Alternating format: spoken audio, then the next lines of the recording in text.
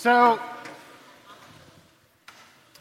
it was the spring semester of my freshman year in college, and I was a student at that time at Phoenix Community College, which happens to be in Phoenix, Arizona, and I was taking a marine biology course.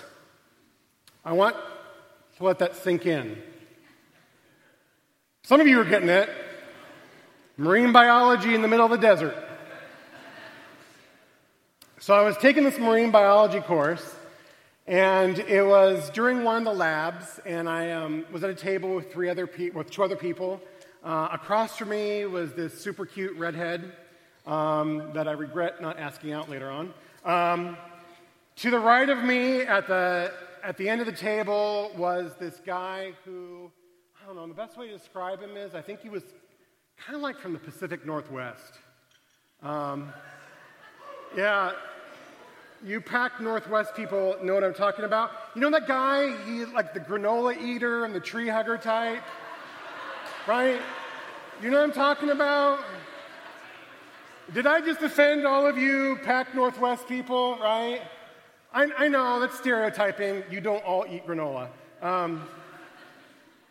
Anyway, so the redhead, she was a Christian like myself, and granola guy was a self-proclaimed agnostic. And so we were having a discussion about the truthfulness of Christianity and talking about, evidence, and we were talking about science and God and what have you. And at one point in time in the conversation, kind of when it was wrapping up, granola guy was getting up to go do something. I don't know what he was going to go do. And he said this. He said, well, you know what? I figure that when I'm kind of like old and gray, I'll have this all worked out and figured out at that point in time. And then he left to go do something. And I remember turning to the redhead, and I said to her, but what if he doesn't live that long? What if he doesn't live that long? So some people, like the granola guy, kind of view Christianity, or I rather should say they kind of reduce Christianity as to this idea of afterlife insurance, right? It's something that maybe I get coverage at the end of life, something that I get right before I flatline, right before I take my last breath. Woo! Got it. There are some also well-meaning Christians that also tend to reduce Christianity this way as well, as just afterlife insurance. I got Jesus in my life, I got my get out of hell free card, I got my eternal passport into the kingdom, I'm good to go.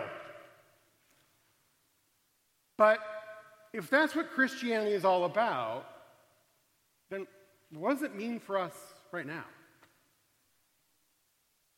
What kind of impact is it supposed to have on our lives today?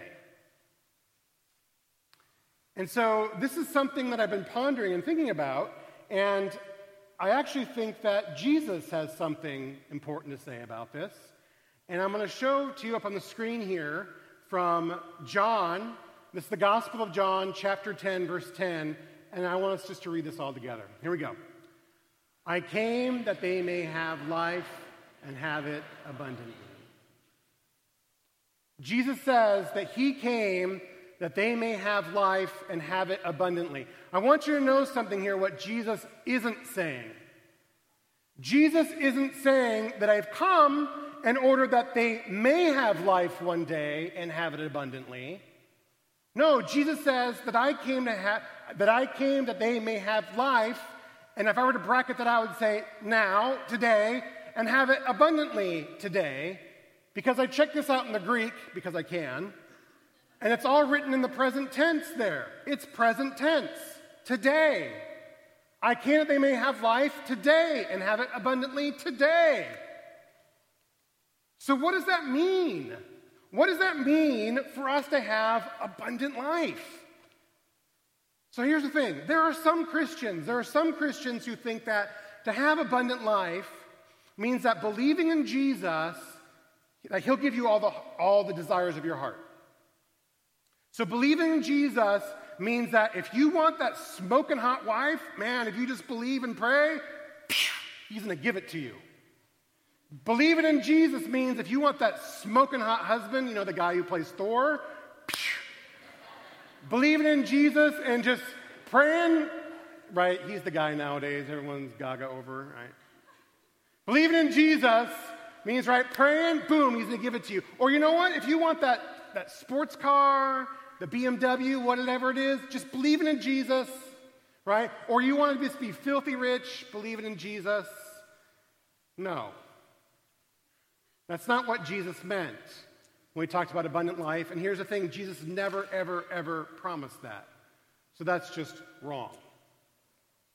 There are other people, though, other Christians, who, when they look at this idea of abundant life, they tend to equate it with all the good things in life.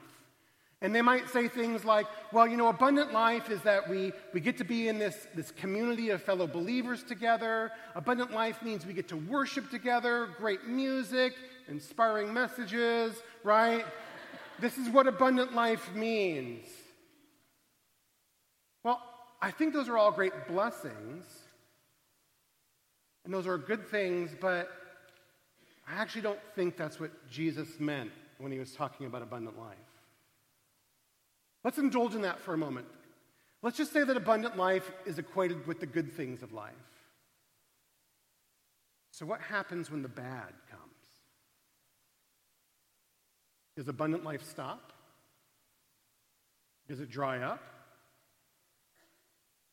So, for example, what happens if that diagnosis of cancer comes?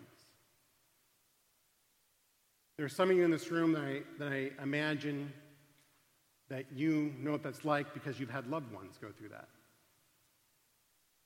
2 months ago, my sister-in-law was diagnosed with breast cancer.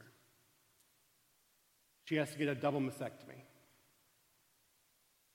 Does that mean there's no abundant life for her because of that? Or how about the young couple that's told that their baby isn't going to live? It happened to my wife and I. We were young, married, late 20s, first pregnancy, super excited. My wife went to her regularly scheduled doctor's appointment. She came home and she said, the baby's not growing. A few days later, there was a miscarriage. Does that mean that there is no abundant life?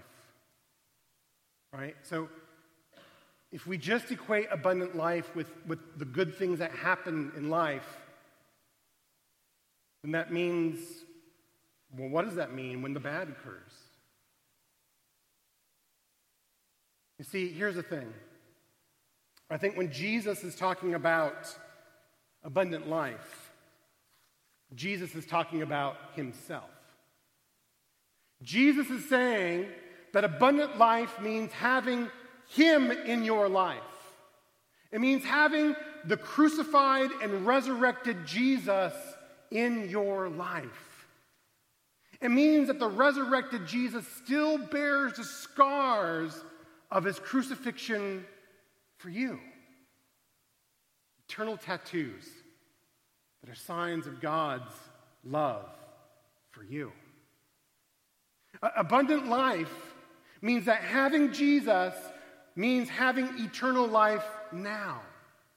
It doesn't mean that we have to wait until the future to get it. It means that we have it today. Abundant life in Jesus, having abundant life in him and that eternal life in him means that when the stuff of life comes,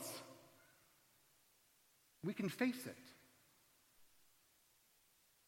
We can lean into our Savior amidst the goods, the bads, and the uglies of this life. So I had this really odd prayer. It's okay, I'm an odd guy. Some of you laugh. More of you just laughed. It's okay, because I come from Arizona, a state that has marine biology courses in the middle of the desert.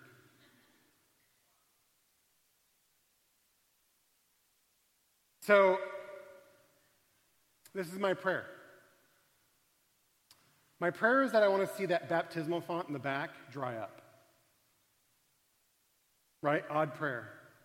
The reason why I want to see that baptismal font in the back dry up is because I want to see a lineup of people coming and saying, Pastor, how can I get that abundant life that Jesus is talking about? And I would say it happens there. It happens in baptism. It happens there where that crucified and resurrected Jesus comes into your life. Where that abundant life begins there. Where God pours out his abundant grace upon you. Where the journey begins. I want to see that font dry up so that we have to keep replacing it. Because people keep wanting to come and saying, I want that. Here's the thing. Don't wait until you're on your last breaths of life to try to figure this whole thing out. To try to get your kind of final pass at the end. Because Jesus is calling you now.